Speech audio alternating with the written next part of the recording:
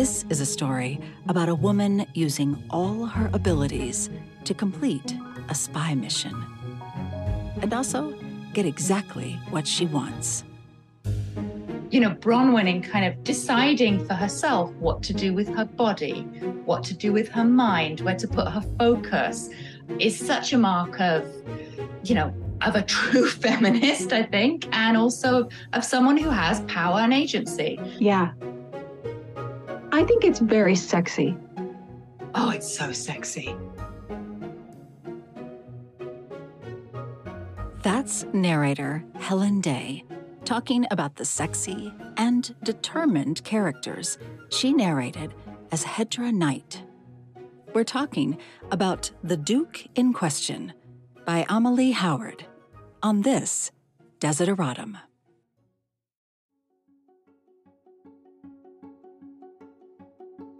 A desideratum is an essential thing. I'm audiobook narrator Teresa Bakken, and I think this story is full of essential things.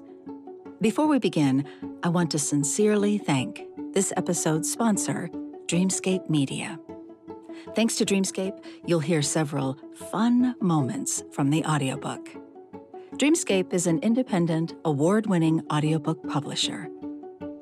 I'll give you a way to get best-selling audiobook deals and giveaways from them after our conversation, where we talk with a professional narrator about getting physically into character, playing scenes with a variety of action and spice, and how performing world tours with Cirque du Soleil were part of her storytelling journey. We'll start with what excited Helen Day about narrating author Amelie Howard's The Duke in Question. There's a lot of strong female characters, right? There really are, yeah. And here's the thing. When I was approached by the publisher to narrate this, it was outside of anything I'd narrated before. So, I was kind of like, I'm not sure. Maybe I'll do this. And I read it, and that's one of the things that really impressed me was just the number of really strong female characters, the kind of feminist slant that the book takes without driving it home too heavily. It just kind of has this really sort of modern feel to it while being very firmly, it's a very firmly historical book, but it has this kind of fresh feel to it. And that was one of the main reasons why I was like, absolutely, I would love to narrate this. Yeah. And I loved that this author, that she anchors into some real things. So some intrigue and romance, and it sort of, it whisks you away. But she makes references to John Wilkes Booth. She's talking about, this period of time during the Civil War in the United States. Her characters cross paths with actual spies of the time. And I thought that was really clever. That was a nod to historical fiction that also I wasn't expecting. Yeah. And again, it sort of gives it more it feels very genuine and authentic. Yeah. While also, as you say, allowing us to kind of take this flight of fantasy. Yes. So it's not like, oh, we're just sort of a nod to history and then we'll just have this frou-frou story around that at all. It feels like we get to sort of live in this time period, experience some of the characters from this time period, whilst also being on this amazing fantasy journey.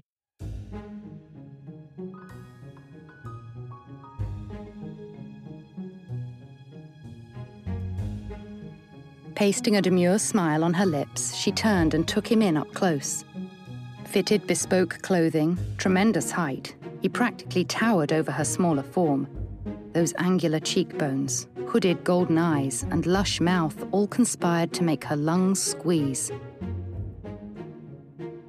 His pale skin took on the silvery gleam of the moonlight, making him appear more chimerical than he should be, some fantastical, sultry spectre from her imagination come to taunt her. She'd take that option if it meant she didn't have to speak to him, but alas, he was indeed real. Your Grace, what a surprise! A thoroughly unwelcome one. He leaned against the railing and perused her.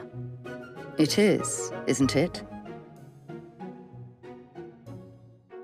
Yes. And she does have grit. She has some courage about her, this main character. But you, as the narrator, you have to be in her head, wrapped really around her character. Like the author does these things where you have sort of asides. There'll be little bits of like her voice in her head versus what she's actually saying out loud. So you had to really adopt her character, not just her voice, but like a persona of her. And then the author switches, and yes, she does. We're also seeing the perspective from this Duke's mind. Yeah. Which again, I found really exciting because we kind of have this duality going on throughout the story where, we're very firmly, I think, on seeing the world through Bronwyn's point of view. Yeah. But then we kind of get to look back at her through the Duke's point of view. And that's really exciting because we can sort of see, I don't want to give too much away, but, she's presenting as this high society girl, sort of, ready to be wed, etc. But at the same time, she's living this life as a double agent. I mean, that's sort of on page 1, so I'm not giving too much away there. When we get to see how good she is, because he's looking back at her going, wait, things don't quite add up. And sort of he's piecing her together. And I think that only serves to embellish and enrich her character. And also, he is the Duke in question. And we get to then sort of really enjoy and learn more about him. He's not a sort of one-dimensional character at all. He's got such richness and so many layers. And Right. by the same token, she has certain impressions of him that she's sort of projecting onto him. And we know a little more than she does. We know a little more than he does. So as the reader or as the listener, we feel, I don't know, we feel like we're getting to really glimpse into all angles of this world. And we know a few secrets that characters don't, which is kind of quite a nice position to be in. Yes. That's a great way to describe it. We are kind of looking down on it, but then we're also looking through her eyes and then looking through his eyes. But I think that presents a lot of challenges in an audible version, right? Like if the reader with the printed page is able to sort of skip around. And so how did you approach that? Being, trying to create an audio version of all of those views for the listener. I mean, for me, I come from an acting background. And for me, it's always about trying to kind of sink into the shoes of that character.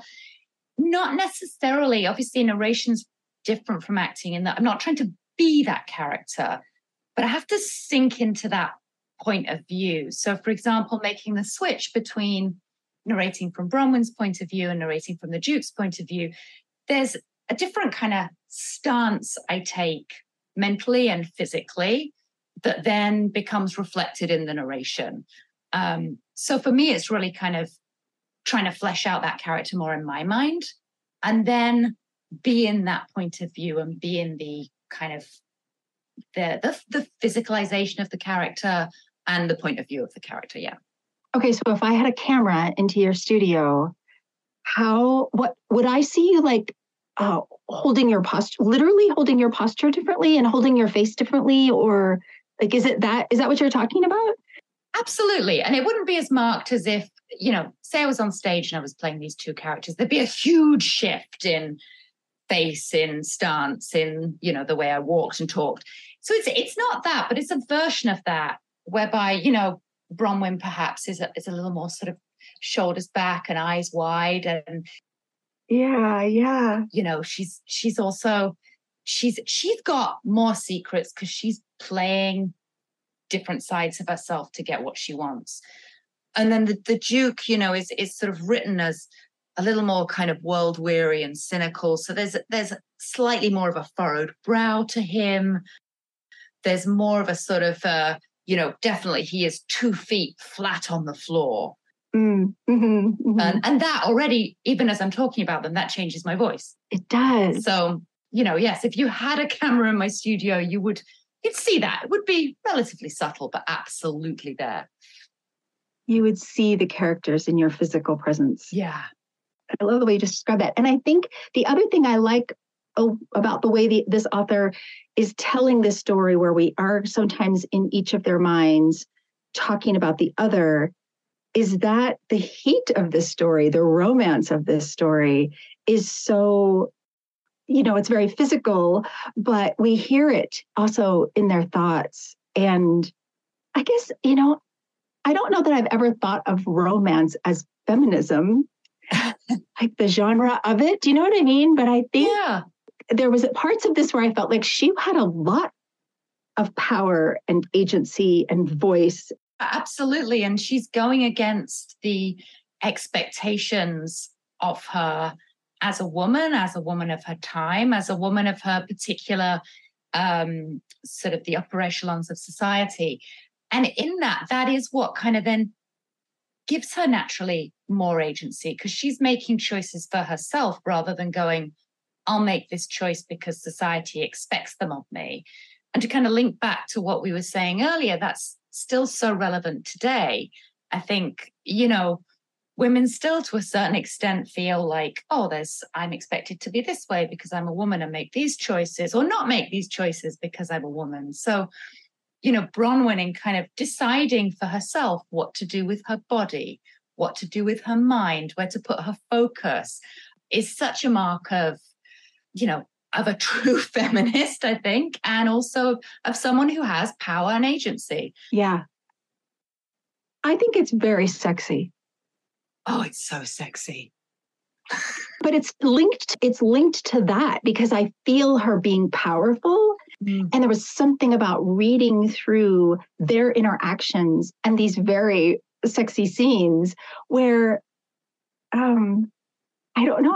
I was surprised by that, and I appreciated that. And maybe that's what I've been missing by not reading more romance. Me too. The romance, the sort of the source in this book really impressed me, because again, I was kind of coming to it not knowing what sort of historical romance it was going to be, and expecting that some of that might just be, purely for our sort of salacious enjoyment. And because those characters are so strongly written, and because we really get into their minds, we understand the depth of attraction, and we understand the barriers and the walls that are around that as well. So as you say, the heat is not just about, well-written scenes. It's also about us really kind of understanding the drive between the characters. He was her brother's friend and a former British undercover agent, a man who would put her in handcuffs without blinking. A different scenario involving restraints, a much naughtier one with rather less clothing, crept into her mind, and she felt her face flame. Did he carry handcuffs? Stop it, stop it, stop it. That was one of the absolute hooks for me, was like, these scenes are great. These scenes are great storytelling. So I'm here for it. Yes, and powerful. There's something about her saying what she wants and getting what she wants. Yeah, we're so on her side for that. Or I was anyway. I hope other people are. Yeah, exactly. Okay, so one of the other clips that we have includes, this is at the beginning of chapter 15, and she arrives in Paris. This is the other thing. I think there's great settings in this book. Like we're in England, then we're in Philadelphia. Now we come to Paris. There was something about Paris that fired up the senses. Perhaps it was the way the French lived, or the feeling of flamboyance and élan in the air. It didn't feel as stoic or as measured as England. The French did everything with such flair. Let's start with the fact that I love Paris. I just think it's one of the most exciting and wonderful cities I've ever been in. So when I was doing my initial read of the book and I got to Paris, I was like, oh, fantastic, wonderful. And in Paris, we encounter some characters who they're part of the upper class, but they're a little more sort of towards Bronwyn's side, in that they're sort of out of the bounds of what society expects for them. This is my dear friend, the Marquis de Tremblay, her Aunt Esther was saying. He's quite a lovely gentleman when he's not flirting with anything in skirt. She frowned. Or trousers. Or any clothing, actually. Bronwyn bit back her horrified giggle. I do not flirt unless it is invited, the Marquis said in charmingly accented English.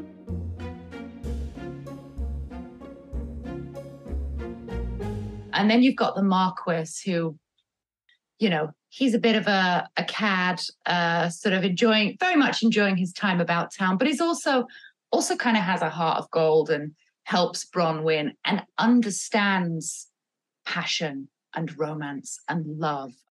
Very French, and sort of very much someone who can watch two people interact and go, oh, I know what's going on between you two. I see it. And you know, he just seemed so colorful and joyful. And, you know, I was pleased when he carried on a little further through the book than I first expected.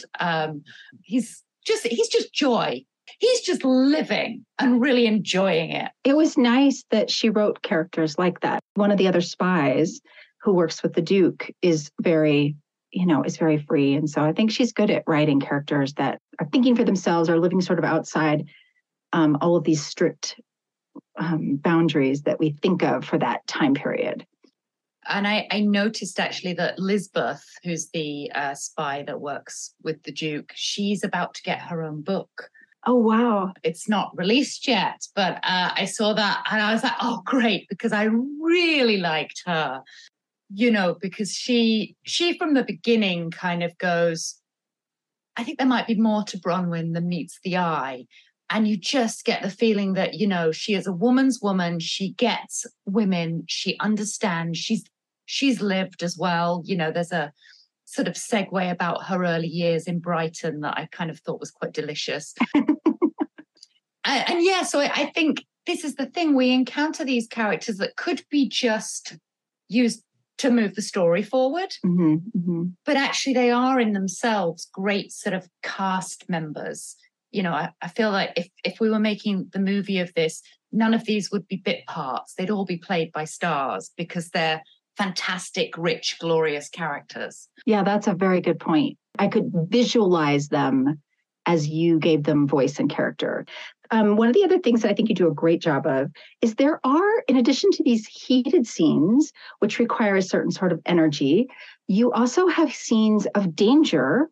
They are on a spy mission. They are in mortal danger more than once in the book. And I thought, like, as you prep for that, and you know, once you've prepped the book where it's going, what's happening next, what is that like for you coming into the booth on those days where you're like, okay, this is when they're going to get shot at, or this is when she's going to be injured, you know?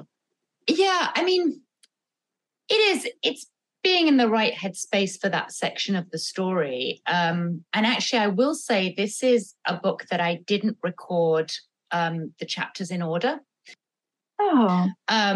For various reasons, but this is one of those reasons, because I kind of get to a chapter and go, actually that's big and heavy, and there's a sadness to it or a danger to it, and I don't think I'm quite in that space right now, so I'm gonna skip over that and come back to that, which I don't normally do. With most books, I'm going right from chapter 1 to chapter whatever, there we go, you know, that's it. But because, first of all, these chapters they're pretty lengthy, you know, but also because the moods were so specific, it was important to me that if I was like, oh, actually, you know, this is the end of a recording day, so I'm a little more low energy, I'm not going to go in and record a big scene where there's so much action and, you know, fights and danger. I'm going to save that till tomorrow. But you know, I could do a nice scene in the bathtub right now. You know, so that's kind of how I played this book, and one of the ways that I kind of used to sort of be in the right frame of mind to record specific chapters. It's really interesting. I love that. Let's see, I'm trying to check my notes. Oh, I know. There's a little thing the author has done with smell, and she's given the main character a scent, which sounds very like, well, women wear perfume, women have a scent. But what did you think about that? It's really interesting the way it's done, because this scent kind of annoys the Duke, but it annoys him in that very specific way where he's like, I'm annoyed by that because I like it and I don't want to like it, but I do like it. And then it's sort of threaded through all of the interactions. And again, it just sort of added another dimension, I think, to how we're experiencing these characters and their experience of each other. It's one of the things Bronwyn is not aware of, the effect that her scent has. Yes, right.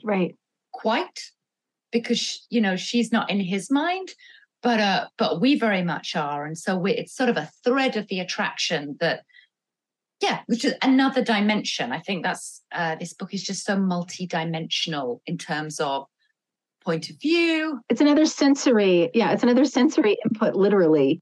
Yeah. And I loved that it wasn't like gardenias or magnolias or vanilla, or like it was something completely different than what I've heard a woman described as, from a perfume scent. So she has had this soap made that smells like cinnamon and apples and like a kind of tart. And that's beguiling in itself, that it's something different, and she is a different kind of woman. And it's just one more way the author lets us know. She's unique. She's different. She makes her own choices. She doesn't just get the finest perfume from, the London perfumier. She goes and she has this specific thing made that no one else would wear.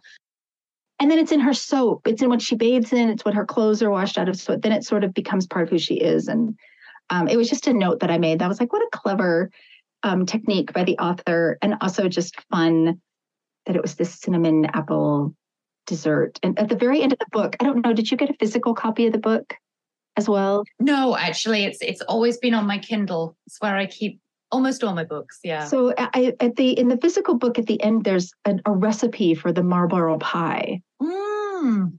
Isn't that clever? How wonderful. That's gorgeous. Yes. Isn't it clever? And a brief history of how it was this apple custard dessert that goes all the way back to the 1600s. It's been in British cookbooks and American cookbooks. And I love when authors have extra treats for their readers.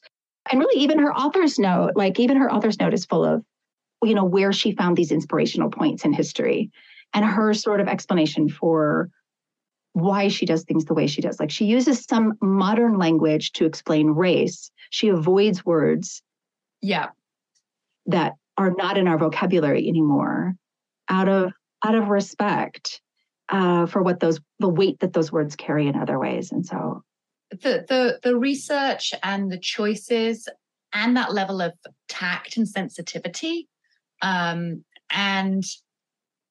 the brain, I think, that she has to tell this story from what feels, as I say, like a very authentic historical point of view, but with a modern mindset and a modern awareness, is just beautiful.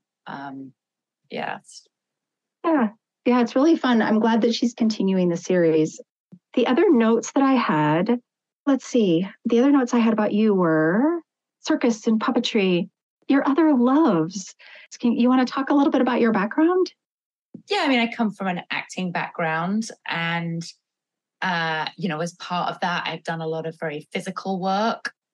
Ended up through the physical work learning aerial circus and joining Cirque du Soleil for 4 years. I actually joined as a puppeteer, ended up doing aerial in the show as well. So, I did a 4-year world tour with them. And those two strands, the aerial work and the puppetry, sort of always sit so close to my heart. I don't really perform circus now, but I do coach it.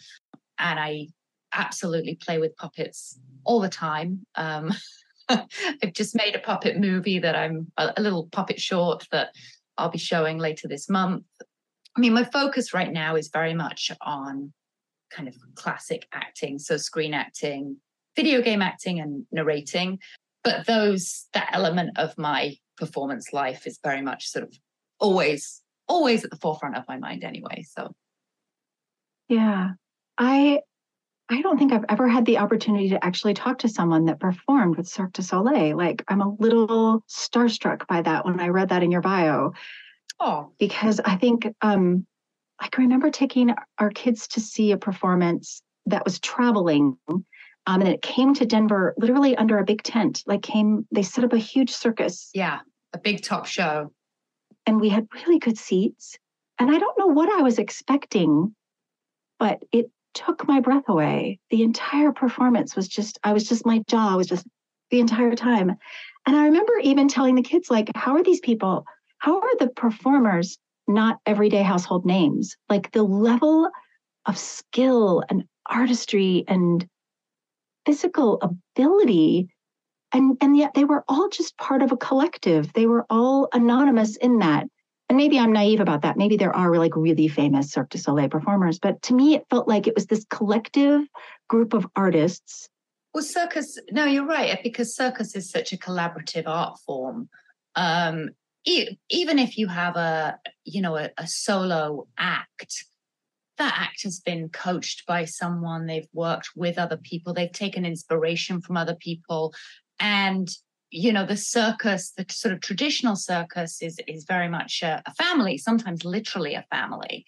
And I think that culture of family and collaboration and that sort of feeling that we're all in this together sort of lives on in my experience of circus now.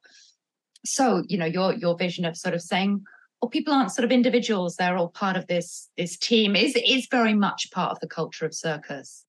Yes, because I remember leaving thinking, like, how are they not all immensely famous? How is this not, which I imagine in some ways they really are. Like you said, a world tour 4 years in a row, there's an audience everywhere, right? Like, there's people just aching to see that kind of show and showmanship.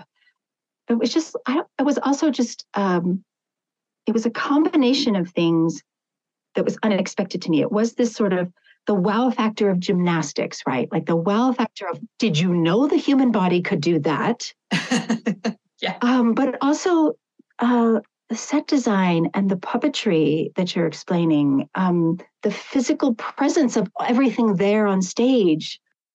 I think what's unique about Cirque du Soleil, and, all of the shows that come under that very wide banner, is that Cirque du Soleil is so good at storytelling. Now, some of the shows are more narrative driven, some less so.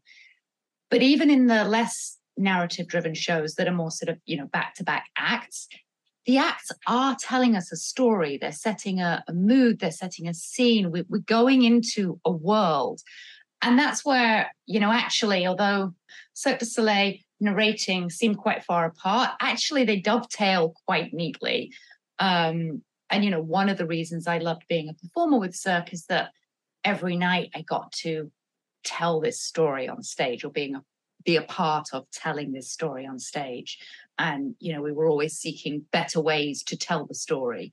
And although the easy way is, in circus, the easy way is with a bigger trick or a bigger act, but it's, how does that trick become part of this world, this story, this thing that the audience are experiencing?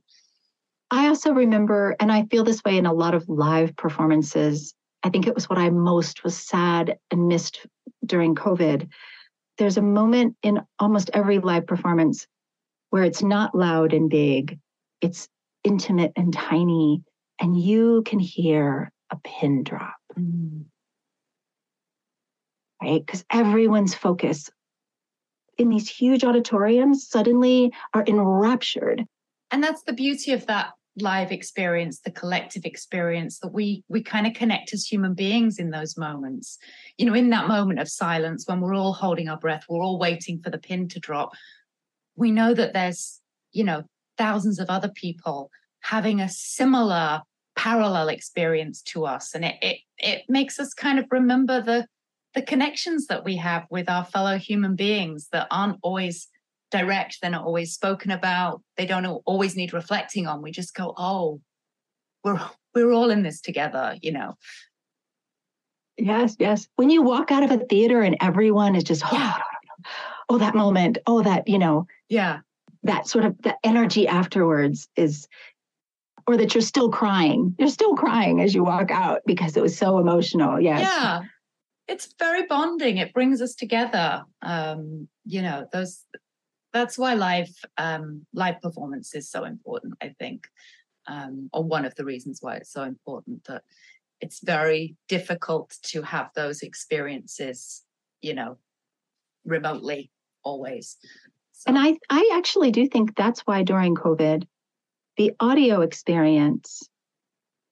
storytelling experience sort of took off, right? Because there is an intimacy to a storyteller in your ear, just you and that storyteller. Yeah. That mirrors that a little, that you feel like you're having a moment with that story, with that person in your ear. There's an intimacy to it that fed some of that need, I think, when we were cut off so much, and continues to. I think that's why it's such a growing field. Absolutely. And it's almost, I think, with audiobooks, it's almost becomes another character in the story that you're experiencing, because you have the characters there that are being written about, or the stories are playing out. And then you also get this other point of view to a certain extent, which is the narrator giving you his or her take on how this story is told, and the world of the characters. And I think that's a really beautiful addition to an experience of a book, that you have the author, you have what he or she has written, and then you have this narrator who's also giving you, something else to experience about this world. Yeah. I've heard from several authors that when they listen to the audiobook, it's almost like they're not listening to their story. Like it has been translated into another thing. And that it's otherworldly or out of body, kind of like, because the narrator does bring their energy, their person. It becomes another component in the listener, the writer, the narrator, sort of collectively. Yeah. We see that echoed across different art forms. It's, in circus, there might be a certain number of people that can do this trick, but that person does it that way. That person does it that way. It's unique. And with or in dance, the choreographer's given the steps, but these specific dancers will dance them in a slightly subtly nuanced different way. And it's the same thing with narration. Another person could narrate the Duke in question, and you'd get a different take on it, same words, but it would be a different take. And that's a gorgeous thing, and something I think that is very special about narration, and the honor of actually narrating a specific book. It's always an honor to go, I'm going to voice these words. It's very special. Yes. Right. Yeah. Yeah, I agree. Okay, you've been super generous. The last thing I always ask comes back to the title of the podcast. I called it Desideratum, which literally means an essential thing. When I was growing up, my parents had this poem they hung on the wall called Desiderata. Yeah, I used to have it on my wall. Go placidly amid the noise and the haste. Yes. And remember what peace there may be in silence. Yes. That came right back from childhood. Well, it was one of those things. It was a touchstone that they had hanging up. So when I was trying to think of what to contribute to the podcast space, I knew I wanted to talk to storytellers and people that bring story to life, and that I wanted to go beyond just a review of the story and talk about essential things and things that are essential to being human and to being a storyteller. So I always like to ask, for you, if someone says, Helen, what is most essential? What do you think is essential? How do you answer? Well, that's such a good, deep, delicious question. The thing that springs to mind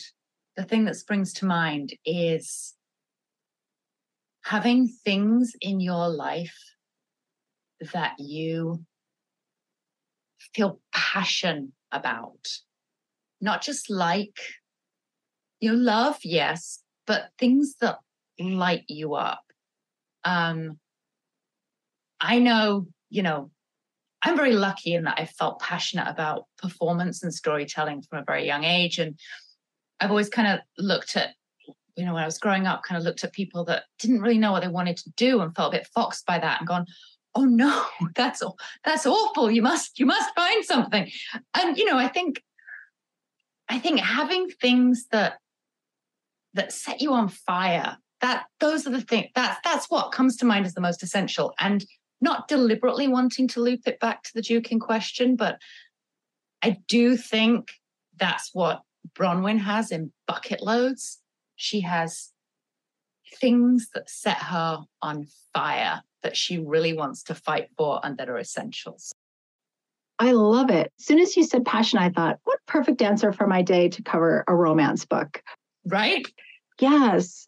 And I do think you're right about the character. It's been really fun talking to you about it. I'm so grateful. Likewise.